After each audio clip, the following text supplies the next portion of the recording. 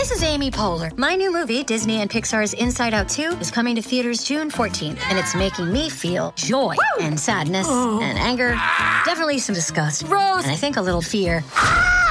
But I'm also feeling these new emotions like anxiety, embarrassment, envy, and ennui. It's what you call the boredom. Okay, that one was weird. It's gonna be the feel everything movie of the summer. Disney and Pixar's Inside Out 2, rated PG. Parental guidance suggested. Only in theaters June 14th. Get tickets now. Welcome to Name 3 Songs. I'm Sarah Fagan. And I'm Jenna Millian. And this is the podcast where we take the piss and debunk music fan stereotypes. Because, let's be honest, fangirls knew about that band way before you did. And this is Music Meltdown, where we talk about our personal stories as fangirls and some hot takes on hot topics. So today, we're going to be talking about bands that we didn't like at the time when they were becoming popular for one reason or another. And then later, we started to appreciate these bands more, and we're kind of like kicking ourselves for not joining the bandwagon, so to speak, at the time. And then also on the other side of that is kind of like loving bands and then falling off for one reason or another. But before we get into that, we just wanted to say some words, both thanks to everyone who's been listening and some fun anecdotes to kick off the episode. I just want to thank you guys so much because I think every episode for the past month has had over 100 listens, which doesn't sound like a big deal, but for us as not real famous women, we feel like famous women. The amount of voice notes that Jenna and I have sent to each other, just screaming, being like, somebody DM'd us telling us we have good ideas. It's so heartwarming. We had zero expectations for this. We literally just wanted to do this for fun because we'd be having these conversations anyways. Yeah, exactly. And the fact that people care what we're saying, means so much. It's insane, but also so amazing. Because when we started, I was like, I don't think anyone's gonna listen to this except for our 5 friends each and the 3 friends that cross over. And then it was oh no. It's so insane to me that I posted a TikTok video as a joke and then people were like, we're gonna come listen to your podcast. And I was like, oh wow, thanks TikTok. Yeah, TikTok has been amazing for random people on the internet finding our podcast. As somebody who's used the internet since the internet's been accessible to teen girls, it's just crazy how specific the TikTok algorithm is and how helpful it is. I just thank you, TikTok. Please sponsor us. TikTok, give us a ring. What's going on? I just love how we can post about everything from the 1975 to me crying over Machine Gun Kelly, and people are like, that's for us. Speaking of Machine Gun Kelly, I have a fun story. Okay, so clearly we've been listening to Machine Gun Kelly maybe a little bit too much. I don't know if you could listen to Machine Gun Kelly too much, but I had a dream last night that Sarah and I were at a Machine Gun Kelly concert, and then somehow we became friends with him and hung out with him literally all night until the sun rose. And I just need this dream to come true. I've never needed something more in my life than the opportunity to hang out with Machine Gun Kelly until the next day.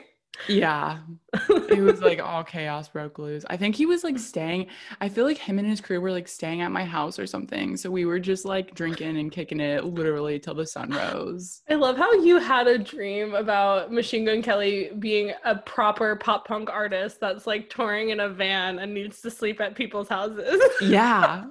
I know, because he's rich enough to stay in hotels, but no, he was staying at my house.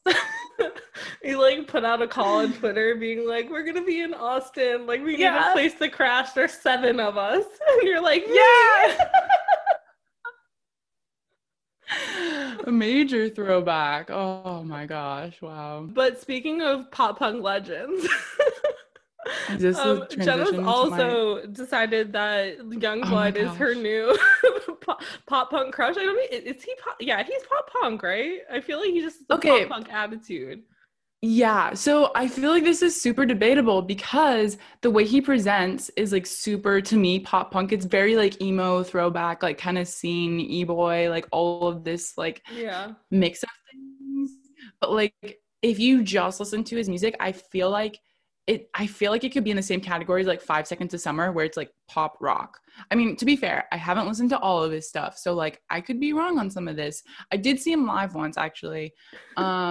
But it's especially we're talking about specifically his new single Cotton Candy, which I am like now obsessed with, and the music video I'm also low-key obsessed with, but it could just be because I haven't been around multiple humans at once in like a very long time, and I'm like, wow, I want to party so bad.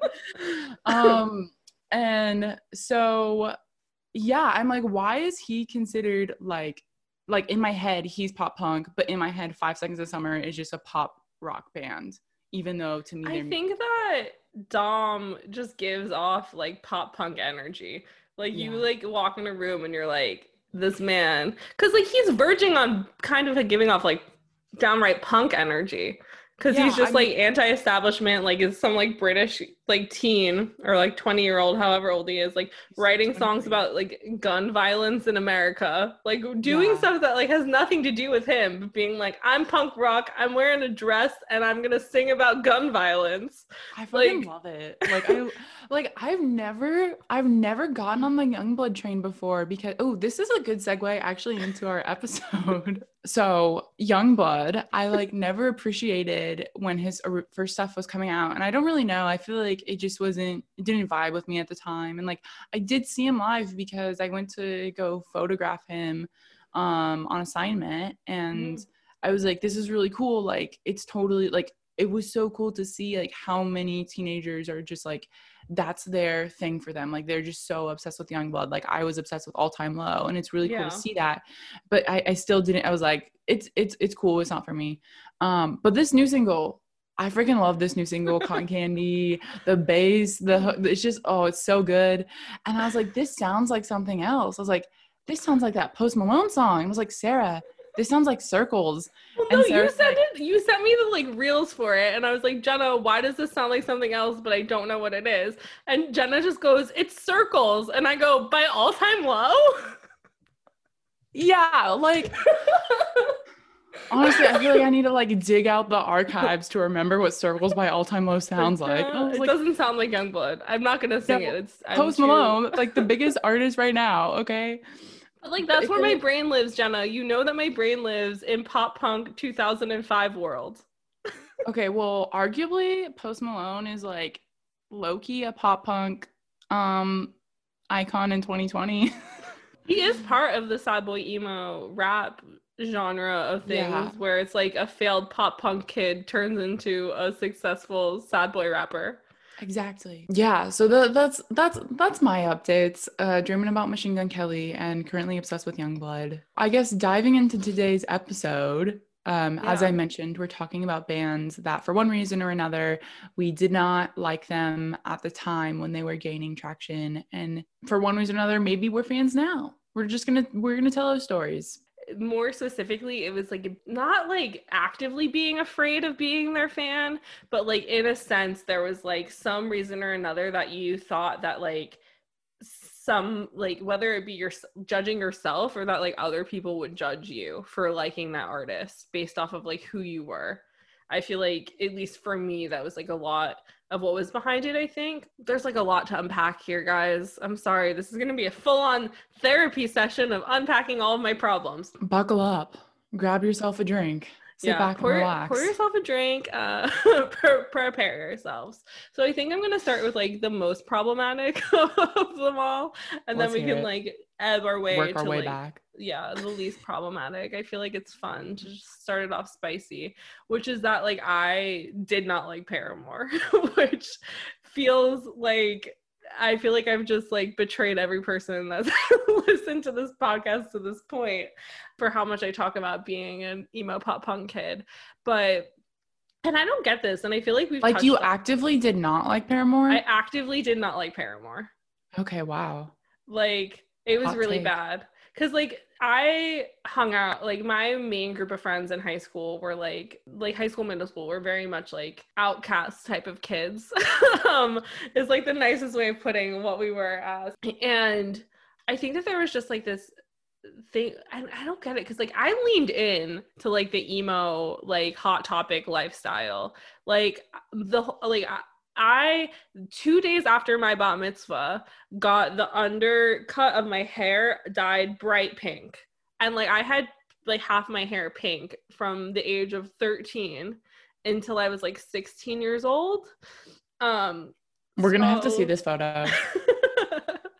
Yeah, if you go on YouTube or go look at our show notes, like you can see some nice pics of me as like a tiny baby emo.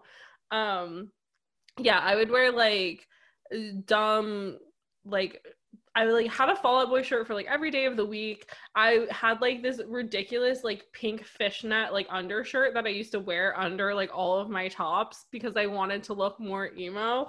I would wear that now. I mean, I would wear it now, but I was like 13 years old taking MySpace pics from like above my forehead. Like, yeah, like what was I doing? So I fully leaned into like this emo Hot Topic lifestyle, and so the fact that like looking back that I did not allow myself to enjoy Paramore is like really depressing.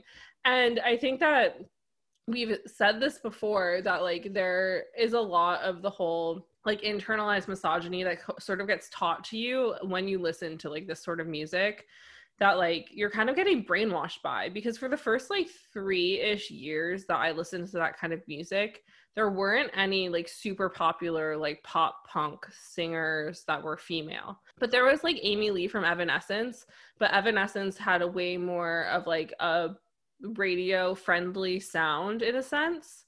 And so I feel like Avril that Lavigne. didn't. Well, yeah, and that too. I was obsessed with Avril Lavigne. So I just don't know where the disconnect happened from being like 11 years old and like really loving Avril Lavigne and like Evanescence to being 13 years old and being like, I refuse to listen to Paramore stuff. And we mentioned that, I can't remember which episode we mentioned this in, but I mean like a lot of Fall Out Boy songs are very much like not super positive about women. And so, but it's like very well hidden. It's like very poetically done.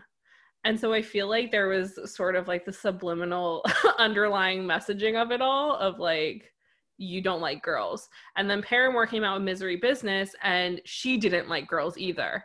And I was like, well, why should I like her if like this song is like her shitting on girls too? Because it was the same like pop punk like math problem of like girl sleeps with guy feels used by girl, thus like a girl gets like given like a slut crown and sung about as a slut and nothing else. Yeah. And so like in Misery Business, it was kind of like girl sleeps with other girls' love interest. So like, I don't know, because that was like the whole thing that like gets sort of lost in translation. So I feel like there was just that thing where I was like, this isn't for me. And it wasn't, at that point, it wasn't like actively disliking. But then I think a couple years later, I think it was like when Twilight came out, everybody was like obsessed with Paramore, because that song that now everybody on TikTok's obsessed with, like, was on the Twilight soundtrack. It's like, all I wanted was you. But yeah, so I feel like that came out, and then all of a sudden, all of my friends who had just like normally liked Paramore were like obsessed with Paramore.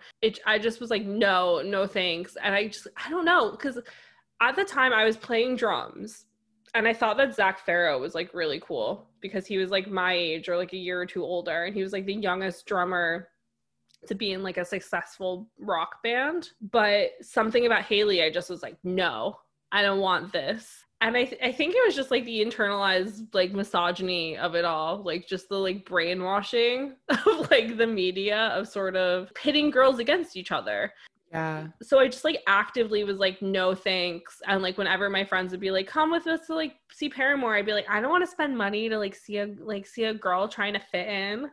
Like I was so angry about it. And Damn. It's like, it's so depressing now that I like them, because I'm like, they were so good and I just did not let myself like this band. Yeah. And it's like, it's really upsetting. I met Paramore. So like I grew up like right outside New York City, and every year from when I was like 15 to like 18, my family used to come to my house for like New Year's Eve, and my cousin and I would go into the city the day of New Year's Eve and go like downtown, because the city was like empty because everybody was like getting corralled into Times Square for like the ball dropping and stuff. And 9 times out of 10 you would get to meet a celebrity that day, because somebody who is like performing on a midnight, like on a New Year's Eve show, would be just like out in the city shopping because they know people aren't around, so they can just like do normal stuff. And my cousin and I were in an Urban Outfitters, and we're about to leave, and I walk face first into Zach. Like face first into him. And my like closest friend at the time was like obsessed with Hayley Williams, and I thought it was so annoying because all she would do is like talk about Hayley Williams like every second of the day. And so like I bumped into Zach, I like apologized, and then we're leaving, and my cousin's like, "That's Zach from Paramore." I was like, "I know, but I don't like Paramore, so it feels really rude to ask for photos because I don't like them." And she was like, "No, we have to stay in the store and we have to get photos with Paramore." And I was like, oh, fine, okay. So we like go back to like browsing, because I'm like, we're only getting photos if it's organic. I'm not gonna bother this band like while they're in the store shopping. And I was wearing these like slip-on Vans that had skulls on them, and I was looking at dresses, and Hayley Williams is like comes up next to me. I don't realize this.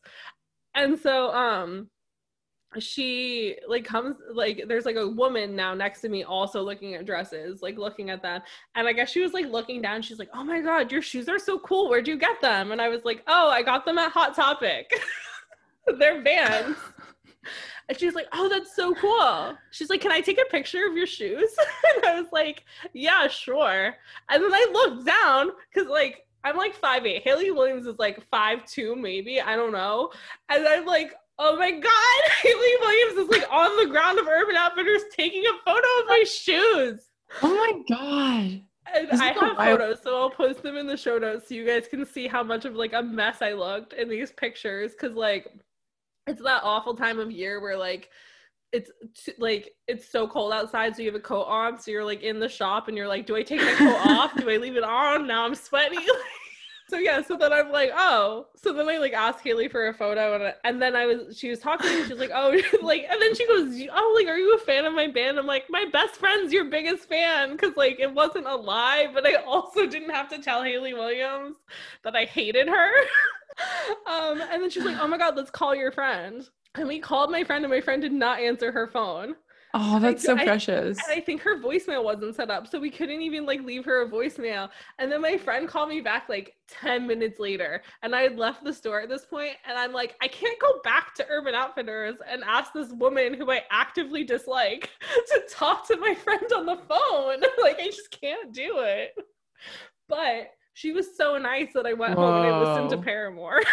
So, I mean... Then did you convert to a fan? I didn't become a fan, I don't really think, until like way later on in life, but I no longer actively hated them.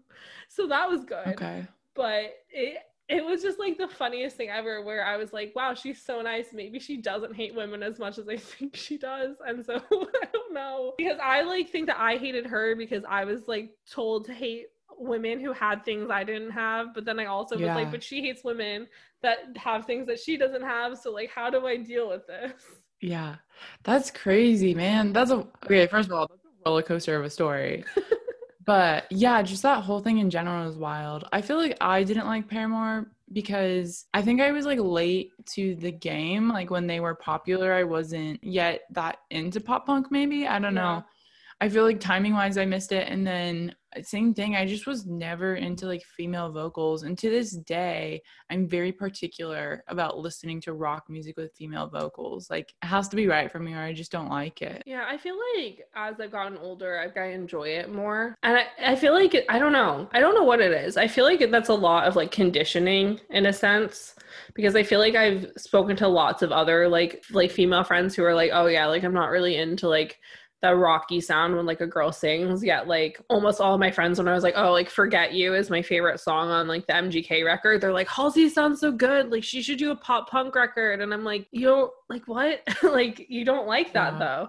And so I think it's just that, like, when you already are like accepting of somebody like Halsey, who like does something else, being like, oh, like she can pull this off, it's like she sounds the same as like other females who do this, because that's a very specific sound to doing like pop punk singing. So I think it's just like brainwashing of like the media sort of thing. But I think also, like, even though the like stan culture on the internet like wasn't as big of a problem back then, I still think there was a very huge like issue with gatekeeping. And I think that made it really hard for people to kind of like artists like Paramore a bit later on, because even though they had like mainstream fame, it wasn't the same thing as like, I'm trying to think who else was popular at that time. It's not the same thing as like listening to Hilary Duff, you know? It's like Paramore has mainstream fame, but the people who like Paramore for their mainstream fame like their singles on the radio. They don't listen really to their CDs as much so as like somebody who, I don't know, like something else like that. So I feel like there is always that fear of like fans being like, oh, you didn't listen from day one, we don't want you here. Yeah. And so I feel like that's like a big thing, because like the other, like another artist who I had the issue of partially like being afraid of a fandom and partially like internalized misogyny is like Taylor Swift. Of like, I was always like, I mean, personally, like I'm not a huge fan of her voice, like still, but as I've gotten older, I've been able to like acknowledge more like how much she's done for like the world of music and like women in country and like becoming like a pop star, and like just everything that she's done and like how great she is to her fans and all that sort of stuff. But when I was younger, I just was like, I hate this. And I just like hated it like so much. And I think it was just like a lot of like sappy love songs where I was like, no thanks.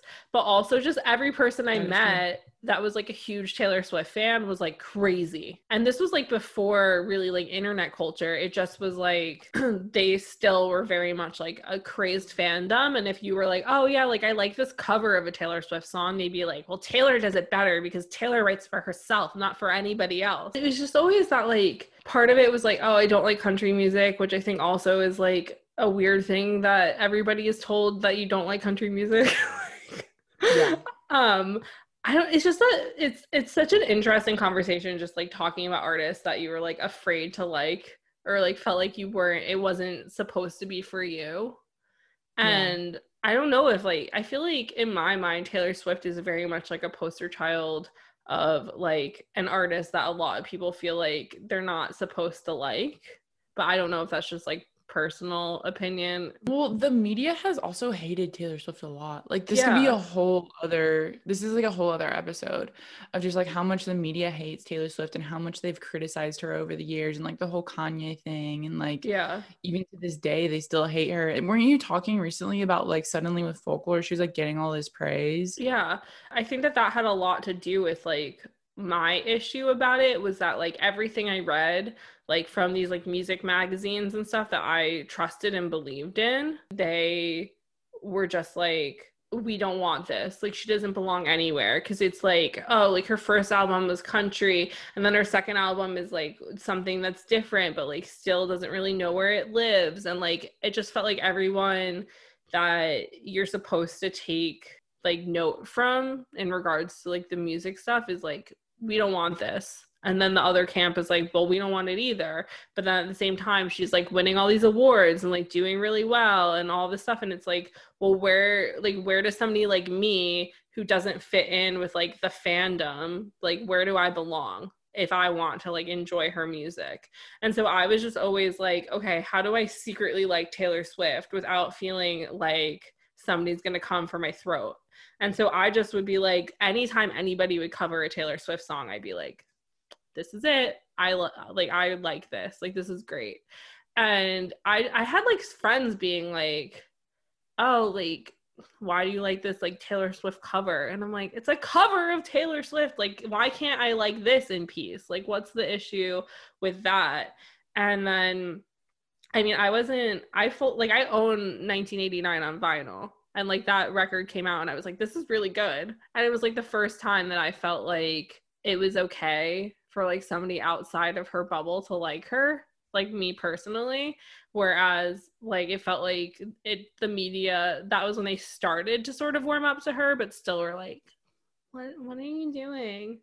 And then when Folklore came out, like every single person I follow on Twitter was like, her magnum opus, like Taylor Swift finally figured out music. And it's like, she's been knowing music.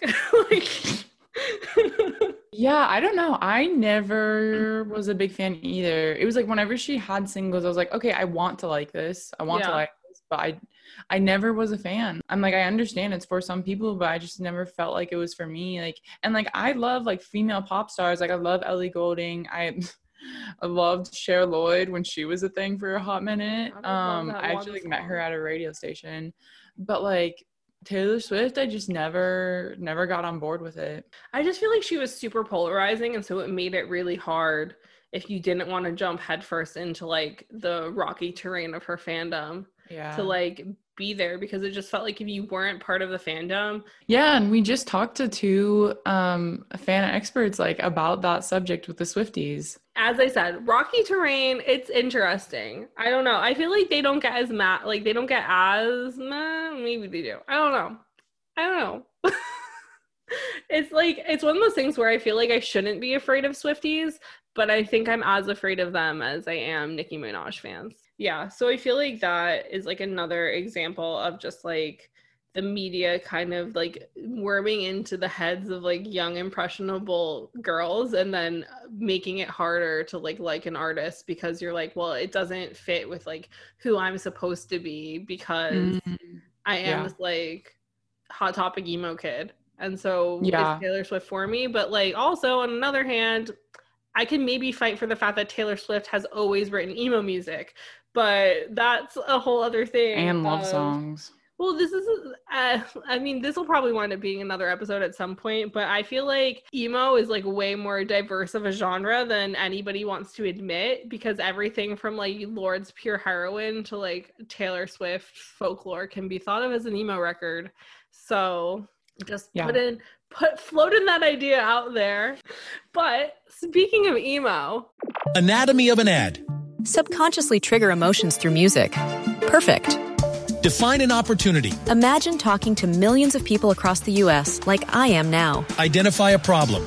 Creating an audio ad is time-consuming. Offer a solution. Utilize cutting-edge AI. Imagine creating all that in under 30 seconds. Well, we did, to create this ad. To learn more about AI in the audio industry, download the white paper from audiostack.ai. Anatomy of an ad. Subconsciously trigger emotions through music. Perfect. Define an opportunity. Imagine talking to millions of people across the U.S. like I am now. Identify a problem. Creating an audio ad is time-consuming. Offer a solution. Utilize cutting-edge AI. Imagine creating all that in under 30 seconds. Well, we did, to create this ad. To learn more about AI in the audio industry, download the white paper from audiostack.ai. Another good segue. I know, I'm getting so We're all over these segues today. We're all over the segues today. It's like, this is the thing, is it's like Paramore now I listen to a lot. Taylor Swift I don't listen to as much, but I do really respect her, and like when she has new music come out, I will listen to it and not be afraid that I'm listening to it, compared to like how I used to be. Whereas like with this artist, like this is now part of just like way more part of not who I am, but just like part of like my daily occurrence of music when I'm not only listening to Tickets to My Downfall, is that like I wasn't a My Chemical Romance fan. And I, like Jenna and I were talking about this like before we started recording today, but like I was like a huge Fall Out Boy fan. And I'm not sure if this was like, because I was also really young when I started listening to Fall Out Boy. I think I was like 12 or 13 years old when I first found out about them. And so it's kind of like I just was like following what the people I was following on LiveJournal were doing, which was that every Fall Out Boy like community that I was part of was like, you can't like My Chemical Romance. And so I don't know like I don't remember or know like what was going on there. So I don't know if there was some beef or what, but I just know that it was like you had to choose one or the other. And so I chose Fall Out Boy, and I never listened to a single My Chemical Romance song until I was like 20 years of age. And so that's like 6 years of not listening to like emo royalty because you're like, you can be one or the other. And it's like, why? Because like another example of like bands where it's like there's like an actual feud, like there's actual beef and issues is like Taking Back Sunday and Brand New. And I was like, I know this is really problematic, but I was a very big Brand New fan. I was very much like an emo kid from Long Island.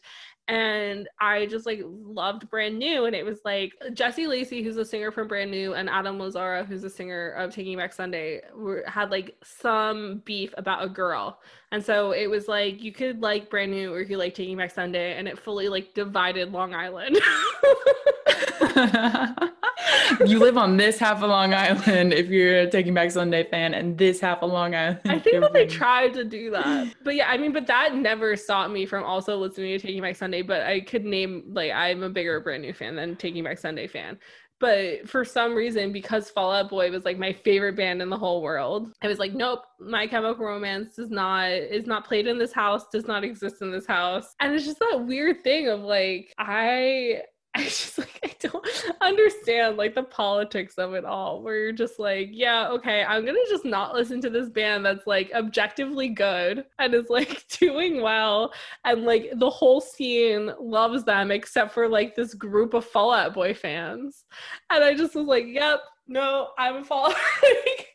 I just like, I don't know. And like, I don't know if that's something, I feel like that probably still exists now, because you hear things about like bands having weird feuds and like all this sort of stuff where you have to pick a side. I don't know, Jenna, like if you have any examples of this, because like that's all I could really think of. And I don't know. It's just, it's just so weird. Cause like when I started listening to My Chemical Romance, I was like, wow, I can't believe I did this for so long. And then I genuinely think that My Chem and Fall Out Boy wound up doing a co-headlining tour like when I was older. So I feel like my thing was like, so I didn't get into the pop punk scene until a little bit later. I was a little bit older. I think it was probably 2010-ish, and I was probably like 15. Well, okay, so maybe a little bit before, maybe like when I was 14.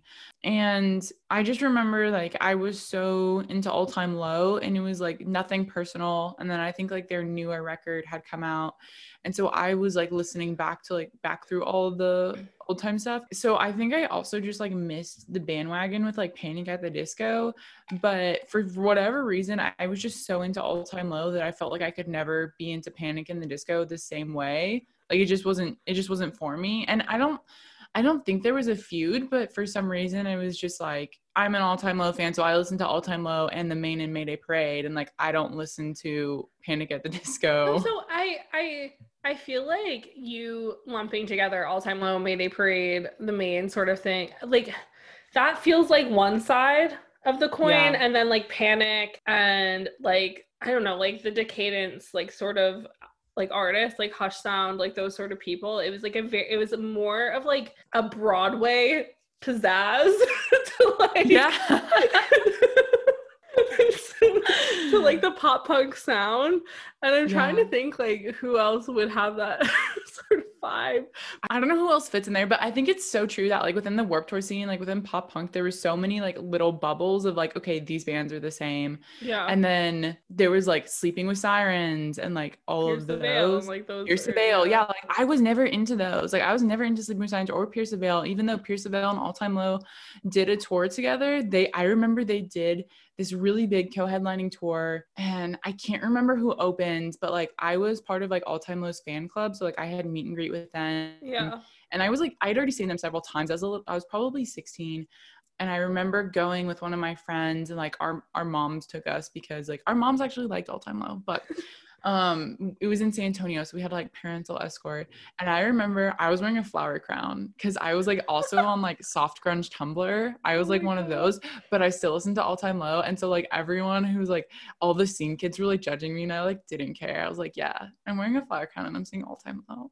In my mind, All Time Low is like from one side and Pierce the Veil's from the other. And I remember when they did that like collab song, I was like, my brain kind of exploded because I was like, this. because I can't remember what song it was called, but like they did this like collab song, and I just remember when that happened. Like, so I like sort of started falling off the All Time Low bandwagon like right before Dirty Work came out, and then Dirty Work came out, and I was like, this is a garbage pile of fire. Like, I hate this. And then I moved to London, and a guy I had a crush on was obsessed with All Time Low. So I was like, I'll give it a shot again. And then Don't Panic came out, and I was like, oh my God, thank you, All Time Low, for releasing a good album when I'm trying to impress a boy. Didn't work, but whatever. But yeah, like I was like an All Time Low fan since like their heyday, like forever. All Time Low is like, unfortunately, part of my personality. Like, I just remember, sorry, this has nothing to do with anything, but I do remember when they went on, it was Tourzilla. It was them, The Audition, Valencia, and Boys Like Girls, and Alex Gaskarth. I knew him, and he was like, do you want to see my fake ID I just got? Oh my God. He came up to me and my friends, because we were like my group of friends, like All Time Low, like knew us. Like, we weren't like friends, but we just like, we were like the like comforting fan that they like knew, where it's like if somebody's being crazy, they can kind of like give us a look to be like, can you save us? So like we were those, like we were the like fan friends sort of thing. But yeah, so Alex saw us. We were like I think I skipped school for this tour to like go see them, like to line up to like get barricade. But Alex like saw us, and he runs over to like come say hi, and he's like, guys, I got a fake ID, do you want to see it?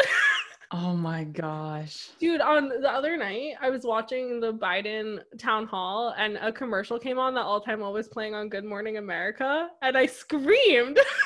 Oh my God. I was like, Mom, do you remember when Jack Barrycat tried to buy you a drink with his fake ID, and the fake ID got rejected?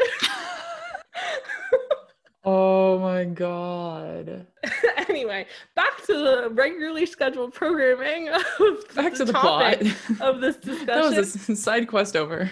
No, I just remember that, like, because Pierce the Veil was like screamo, sort of, in that like they had like, it was like, yeah, there was like the singer and the screamer, and so it was like a sub-genre sort of thing. And I just always was like, oh, like the like roads diverge in a path, and like you can either go down the screamo like path, or you can go down like the normal like pop punk path.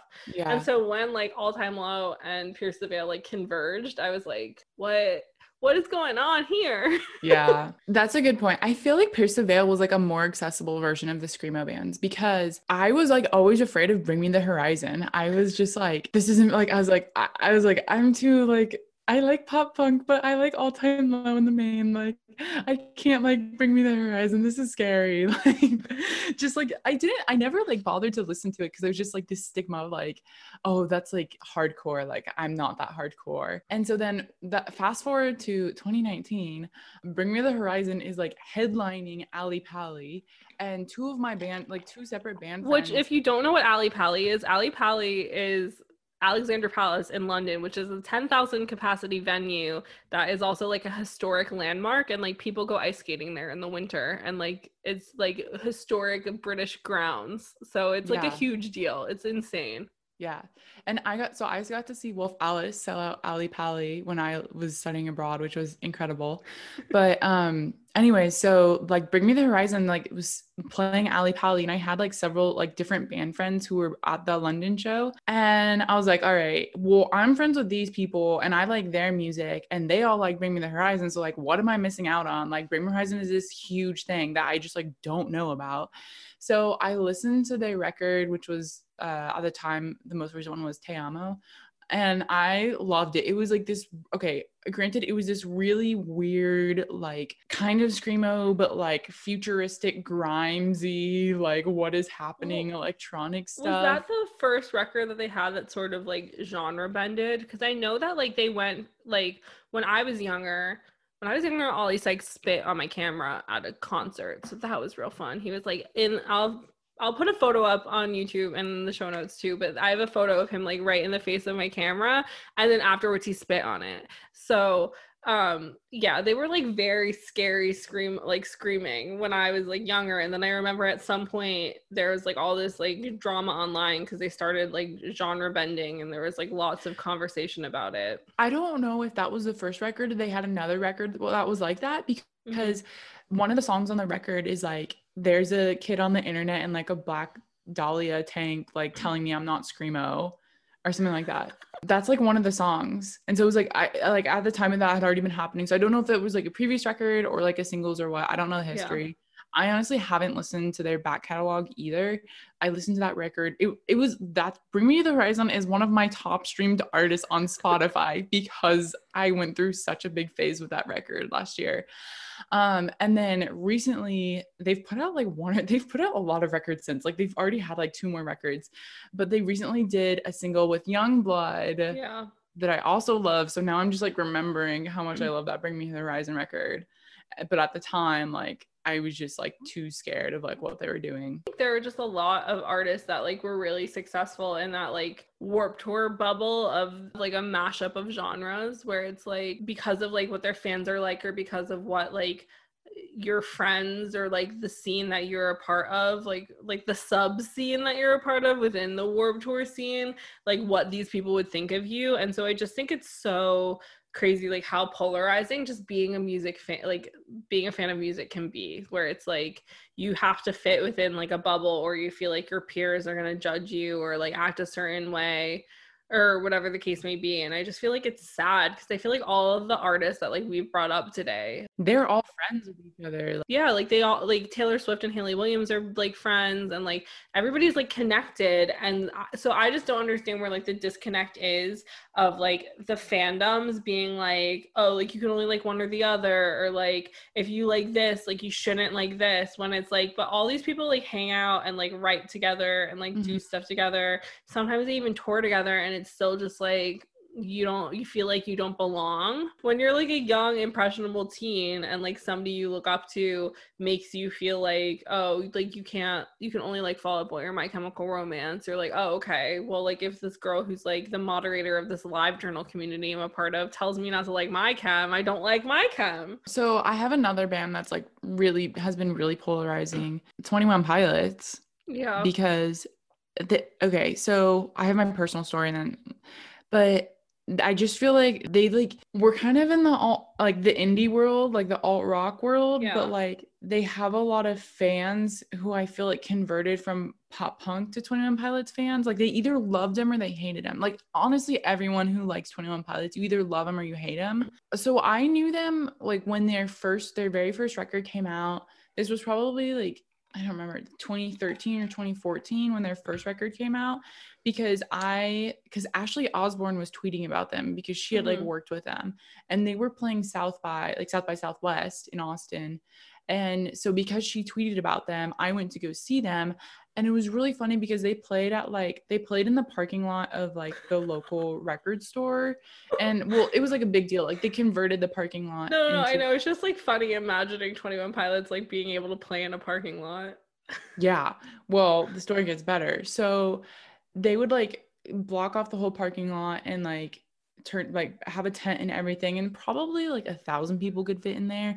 And Macklemore played right before them, and this is when the thrift store song was really popular, and it was packed. Like it was people all the way to the back like breaking down the fences to see Macklemore.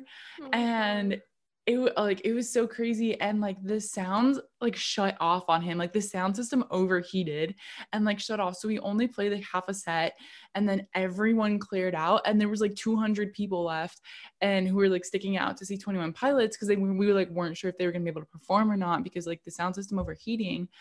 And so they were able to perform, and it was like the craziest experience. Like as much showmanship as they have now, they had it back then too, of like Tyler like climbing the scaffolding, but he like went into like the crowd and stuff, and it was just so cool. I was like mesmerized by it, and I bought their record to like get it autographed and everything.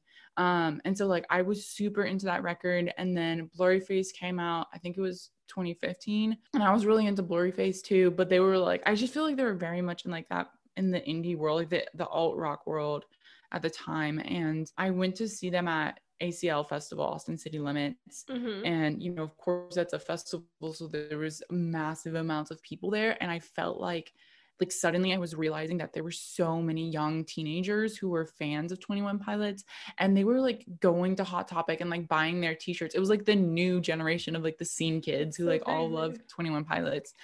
And it was really cool to see, but it was kind of disheartening for me because I was like, I love this band, but I loved them when they were tiny. Now they're so big and they're like, so like, they're not as accessible. And I just don't fit in with their fandom that I kind of just like dropped off to listening to them after that. It's really interesting to talk about like the other way around, because I feel like it's really common to like have situations where it's like, oh, like I didn't like Paramore because like I was brainwashed to like hate women or like whatever the thing is. But I feel like it's much less common to hear about people being like, I really liked them when they were small, and then because of what their fan base turned into, I felt like I didn't belong.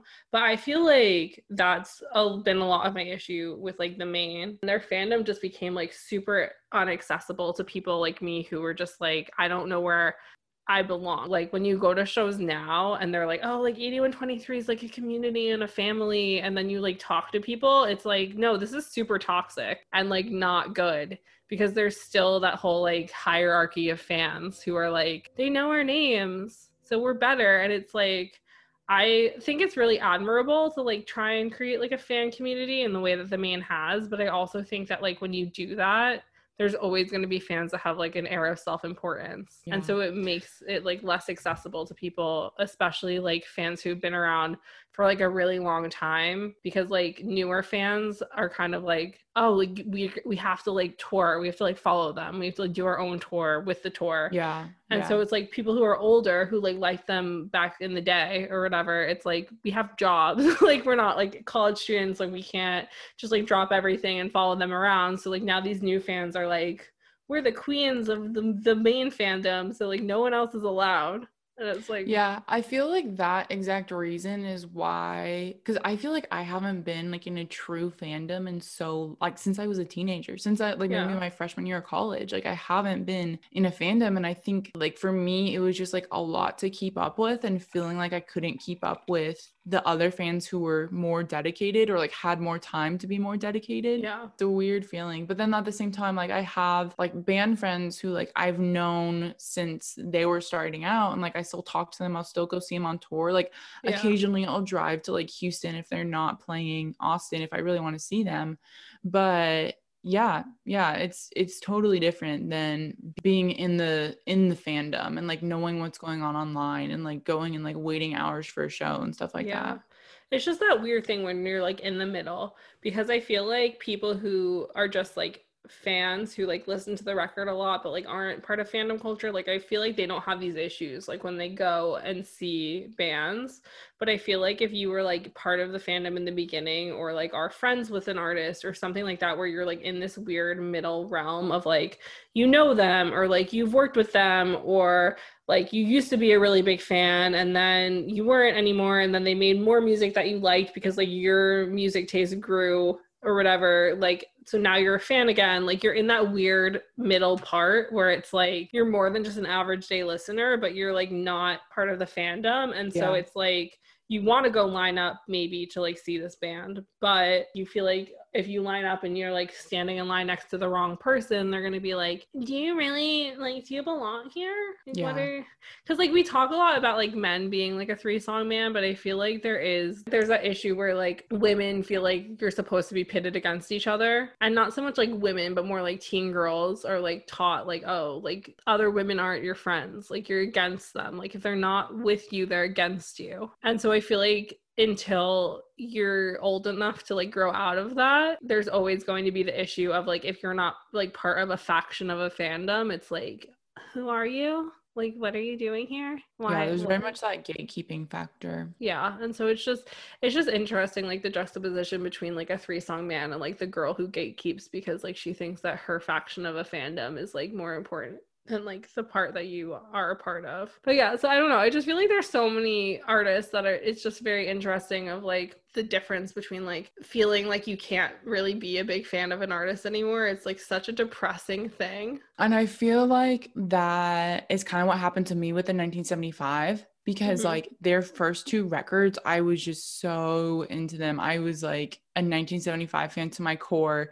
And then I felt like their fandom got so big and I had less time to be a part of it, that it was just like overwhelming. Like I didn't know where I fit in with it. I felt like there's so many people who are going to like camp out to wait to see them. And like, I want to see them, but I'm not going to camp out. Like I can't have that level of dedication anymore. Yeah. And then I know I was like abroad when they were releasing the singles, like leading up to A Brief Inquiry. And I was into the singles, and then like they put out that record in like November or something. And this was when I was in Australia, if you remember, in 2018.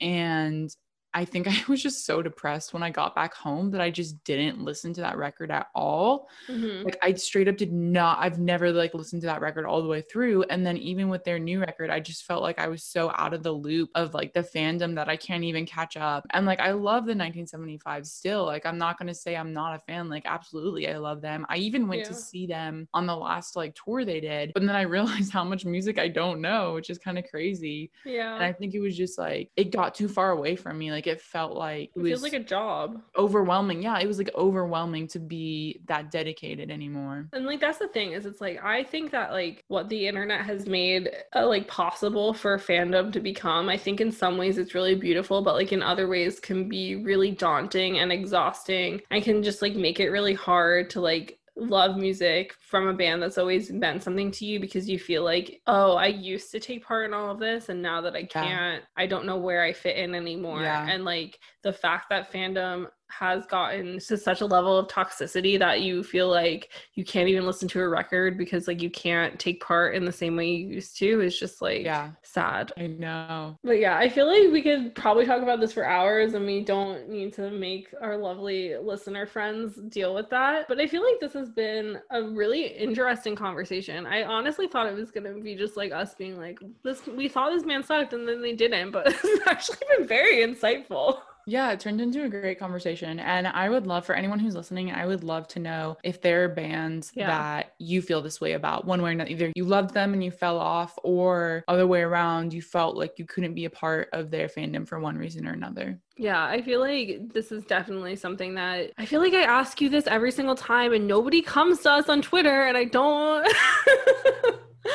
I don't know why, but no, please, even if you just want to like slide in our DMs are always open. But yeah, come tweet with us. We'd love to converse more about this if you relate to us and the artists that we've mentioned, or if there's other ones that you've like felt similarly about. Come tweet at us at Name3Songs. And then also you can talk to us personally if you want. I'm Sarah_Fagan, and then Jenna's Jenna_Million. We're always open for conversation, obviously, since this is all we do is talk about music all the time. So come continue the conversation with us. We'd love it very much.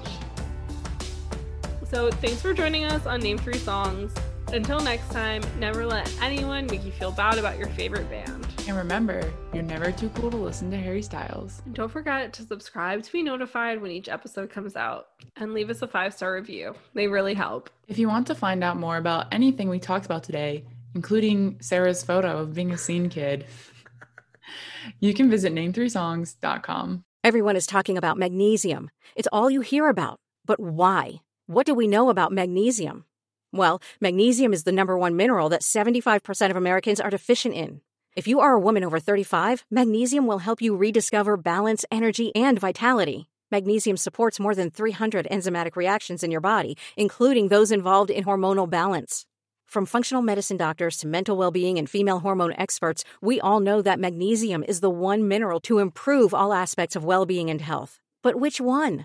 Magnesium Breakthrough from Bioptimizers, the trusted choice recommended by leading experts with 7 best-absorbed forms of magnesium to ensure your body receives the support it needs for overall well-being. Go to bioptimizers.com/balance today and use code BALANCE10 for 10% off. Support your journey to wellness at bioptimizers.com/balance. Magnesium Breakthrough from Bioptimizers, your foundation to optimal health and vitality. Anatomy of an ad. Subconsciously trigger emotions through music. Perfect. Define an opportunity. Imagine talking to millions of people across the U.S. like I am now. Identify a problem. Creating an audio ad is time-consuming. Offer a solution. Utilize cutting-edge AI. Imagine creating all that in under 30 seconds. Well, we did to create this ad. To learn more about AI in the audio industry, download the white paper from audiostack.ai.